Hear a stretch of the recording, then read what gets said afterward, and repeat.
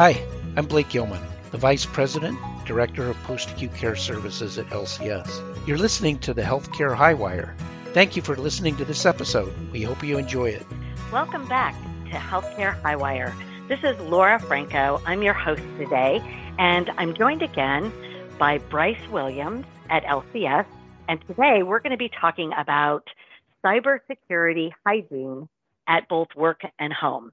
This is part 2 of our cybersecurity hygiene segment, where last time we talked about passwords, and this time we're going to be talking about updates. So welcome back, Bryce. Glad to be here. Let's talk about installing updates. Like I said earlier, I even have family members who say things like, well, I'm not going to install that for another 3 weeks because I want to wait to see if everybody crashes. So let's talk a little bit about installing, updates. Sure. So just to recap the whole password topic. 1, always use unique passwords between your different services. Definitely, especially the important services, never reuse a password. That's just kind of asking for trouble. 2, for sure, use a password manager and as opposed to sticky notes or a notebook to keep track of your passwords. Password manager is definitely going to be a lot more convenient for you, and it will store your multi-factor codes. And 3rd, always enable multi-factor authentication for whatever service offers it, even if it's especially Facebook, especially your email or Gmail accounts. All the major services offer multi-factor. Turn that on. That's going to be your best protection against any site that gets attacked and the passwords get breached. They can't as easily breach a multi-factor password. Okay, so that's all really good advice. Let's move on and talk about installing updates. Is it important? Why is it important? And does timing matter on installing those updates? Yes, I would say, after passwords and multi-factor, installing updates, not always day of, but pretty quickly, is definitely the next best thing that you can do for your overall cybersecurity hygiene. Updates are not just willy-nilly sent out by like Microsoft or Apple just for the fun of it. There are usually very important security fixes that are part of those updates. Even the updates that include new features, there's almost always security updates included alongside them. I guess the typical advice from cybersecurity professionals for personal use or home use is just turn on auto updates and let your devices install the updates when they deem necessary. Okay, that's good advice. I think I have one of my devices turned on and not the other one, and I don't know why. There's no reason for that.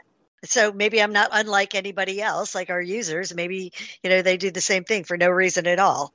But I'm going to do that today on my other device, so I will make sure.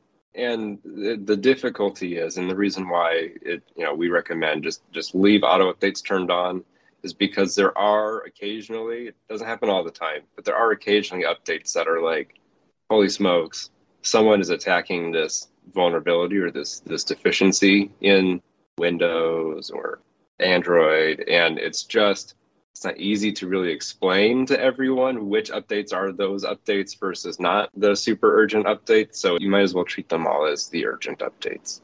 Okay, so you just elevated that. That's good. All right, let's talk a little bit about backups. I've got a billion photos. We don't do photo albums. We don't do printed photos anymore.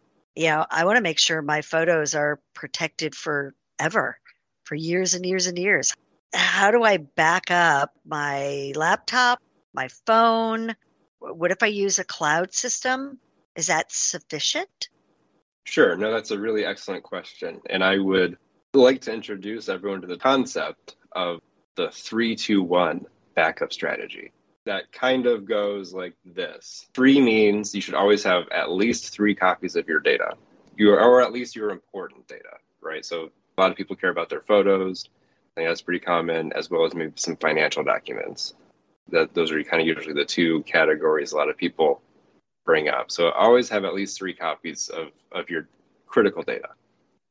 The 2 stands for 2 different types of storage devices. So for the 3 copies of your data, make sure that data is stored on at least 2 different devices. And so I think some pretty common ones that a lot of people will be able to use are, one is just actually having the data on your computer. That's one type of storage. And then the second type of storage would be having it stored online, using a Dropbox or a dedicated backup service. And we'll talk about a couple of those here in a minute as well. And then the one means at least one copy of your data should be stored off-site for maximum redundancy or resiliency against disaster. For most people, again, just using a cloud service would satisfy that requirement because the cloud is probably not secretly hiding in your basement. So 3, 2, 1, again, 3 copies of your data, at least 3 copies of your data, stored in 2 separate places, and at least one of those offsite. Well, that's easy enough to remember, 3, 2, 1. I like that. I like that a lot. So now you said you were going to talk for a minute about backup systems. Like I assume you're talking about Dropbox or something like that. Yeah, so there's a couple of approaches that you can take. One approach is, I know some people are a big fan of just using a flash drive, or maybe they have like a USB hard drive or something like that. That's definitely an option.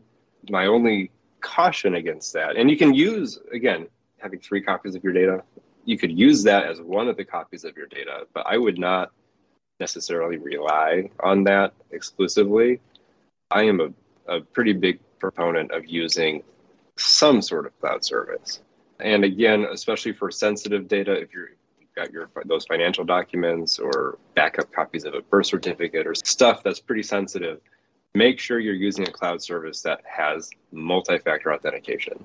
That would, that'll give you that extra layer of security, again, against any sort of attack on the account. Users can definitely take the approach of using a Dropbox and just kind of taking their important files that they know about and moving those up to the cloud. I know certain services like Box or OneDrive actually have like a sync client, like a little piece of software you can install, and you can point it to a folder and always say, whatever I put stuff here, back it up or move it over to Box or OneDrive. I think Dropbox has a similar solution as well. But then there's another solution that I think is a little more set it and forget it. And those are a category of tools called cloud backup services. Some examples of those would be Carbonite or Backblaze or iDrive, or if you have a Mac computer, Time Machine is kind of an example of that. Although Time Machine usually is, you have to have a hard drive available in your home to use it. But all those services, the other 3 services I mentioned, work on Windows and Mac. They have software that will just back up. What they do is they take a backup of your whole computer, and they do that. You can set a schedule. I think the default is like once a day. They'll go in and they'll back up everything just to the cloud. And then you don't have to worry about, oh shoot, which folder did I put those files in? So it's a little more set it and forget it. There is a fee associated with those cloud backup services. I think Backblaze tends to be a little cheaper or a little less expensive, but that's, again, not an endorsement, just a recommendation. You can definitely use like a free Dropbox or a free Box account. It just may take a little more work. So I like that. I like that idea because it's more passive for the user. You pay for it, they back it up, you're protected. You don't have to make the effort to do anything. On your end, actively, it's passive on your end. So that's good advice. So I think the last topic today that we were going to talk about is antivirus. As I look at this, that's something that I totally forgot about. To me, antivirus is like so old school because I think we've been talking about it for years and years and years and years. Having it on our list today makes me think, what's going on with antivirus? Do we still need antivirus? So let's talk about that because I know that there have been, sometimes I get emails that look like they're an antivirus saying your account, you owe such and such on your account. And I'm like, I don't have that account. That's a phishing thing. So I don't click on it.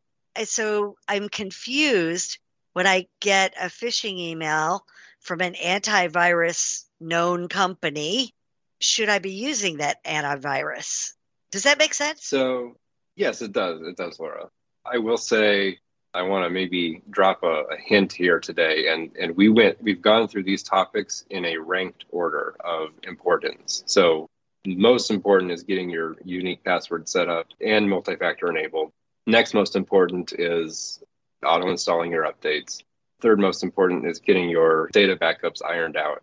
And antivirus, I think a lot of people, again, would have maybe said antivirus is like the first most important thing. It's really not, but it is still important. So it is on the list, so it's still important. It's just not the most important. So really the function of antivirus today is not to be first line defense. I think, maybe 10 or 15 years ago, antivirus would have been a little more important because it was kind of like, well, this is going to be your most effective solution. But that's not really the case anymore. It's really there just to kind of weed out the riffraff, right? Or it's the common sorts of attacks. Not as important to have the best antivirus because there's really not a best antivirus. It's just important to have an antivirus on your system. Honestly, it's kind of a take your pick. Windows Defender is built into most Windows machines. I think it's just in the Windows settings and updates and security, and that there's a Windows Defender button in there. Flip it on. That's sufficient for, again, just kind of preventing the riffraff. If you want to purchase a subscription to a product, McAfee, Sophos, or Bitdefender are some top contenders out there. Others as well. I know AVG is a free one that's out there. There's a number of options. If you're running a Mac, there's a few options as well. I know McAfee, Sophos, and Bitdefender have Mac versions available. I know a lot of people who have a Mac just prefer not to use any antivirus software. And I know a lot of people like to say, or an Apple even likes to say that, oh, well, Macs don't get viruses. The truth is they do. So I would try to use something. Apple does have a system where it's like antivirus light that they maintain. It kind of gets updated a couple times a week, kind of in the background, but it's not full antivirus. It's just kind of like it's not really an antivirus solution. But I would use something. Again, there's some free options out there. Just use something. So Bryce, this has been really, really eye-opening today. You've given us a lot of really good information. Probably some of it we should know, probably some of it we already know, but aren't practicing it, but also the explanation behind the why we need to do this. Again, I think that goes perfect with the Cybersecurity Awareness Month. And I know we've talked a lot of stuff that might focus a little bit more on home. I know that as a company, LCS, like many other companies, they protect us with backups and virus type stuff as much as possible. But I'm sure that there are some other things at work that we should and shouldn't do as users. Let's talk briefly about that. For sure, Laura. I would still say that the list applies still to a workplace, but it applies differently. If you end up getting yourself a password manager and you start using that at home, I would not probably go to your IT department and say, I would like to install my password manager on my work computer. Your IT department probably has a solution in place. And if they don't, they at least have some recommendations for you on how they want you to handle storing passwords. And so I would work with them and say, for work passwords, make sure that you understand what the process is. Same with updates. Your IT department, your workplace is probably already managing updates on your work computer.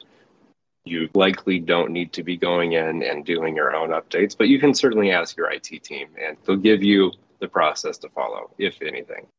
For sure, something that needs to be pointed out, do not go to your workplace, especially I know in a healthcare environment where I think a lot of people are working with data that has some pretty strict regulatory controls on it. Don't plug in a flash drive and start downloading files. You may end up causing some sort of security incident. Let's not do that. So again, I would work with your IT team and try to understand, how is the data being backed up? Or is there something that I need to be doing? Do I need to be putting stuff onto a shared network folder or something like that? Don't take it into your own hands. Same with endpoint protection or antivirus software is your workplace probably has a solution in place. Just ask. So it would be so much easier if we all had a workplace solution like we have at LCS at home. We don't. Because fortunately at LCS, it's all being managed for us I'm sure it is at many companies. So that's really good advice. This has been really time well spent. I think that our listeners have probably gained a lot today too on important information. And if anything, it's a great reminder. I've made a to-do list personally myself while we've been talking of things that I need to do, and maybe a couple things I need to shore up a little bit. And my stop doing list is probably longer than my to-do list, which I think is just as important. So I want to thank you, Bryce. And I know that next time when we meet, we are going to be talking more and more about traveling safely and using public Wi-Fi or other Wi-Fi systems. So I'm really excited to dig into that too. So thanks again for joining me. Of course, thanks for having me back, and hopefully me and Sean will be back for our next episode. Wonderful, wonderful. So thank you everyone for joining us on Healthcare Highwire today, and we hope you'll join us next time for Cybersecurity Awareness Month when we talk about traveling safely. I'm Laura Franco. Have a wonderful day. So you enjoyed this podcast episode. Click like, share it with your friends. Leave us a comment and let us know what you liked best about it. Thanks for listening to Healthcare Highwire. Also, thank you to Ben Sounds for the music provided in this podcast.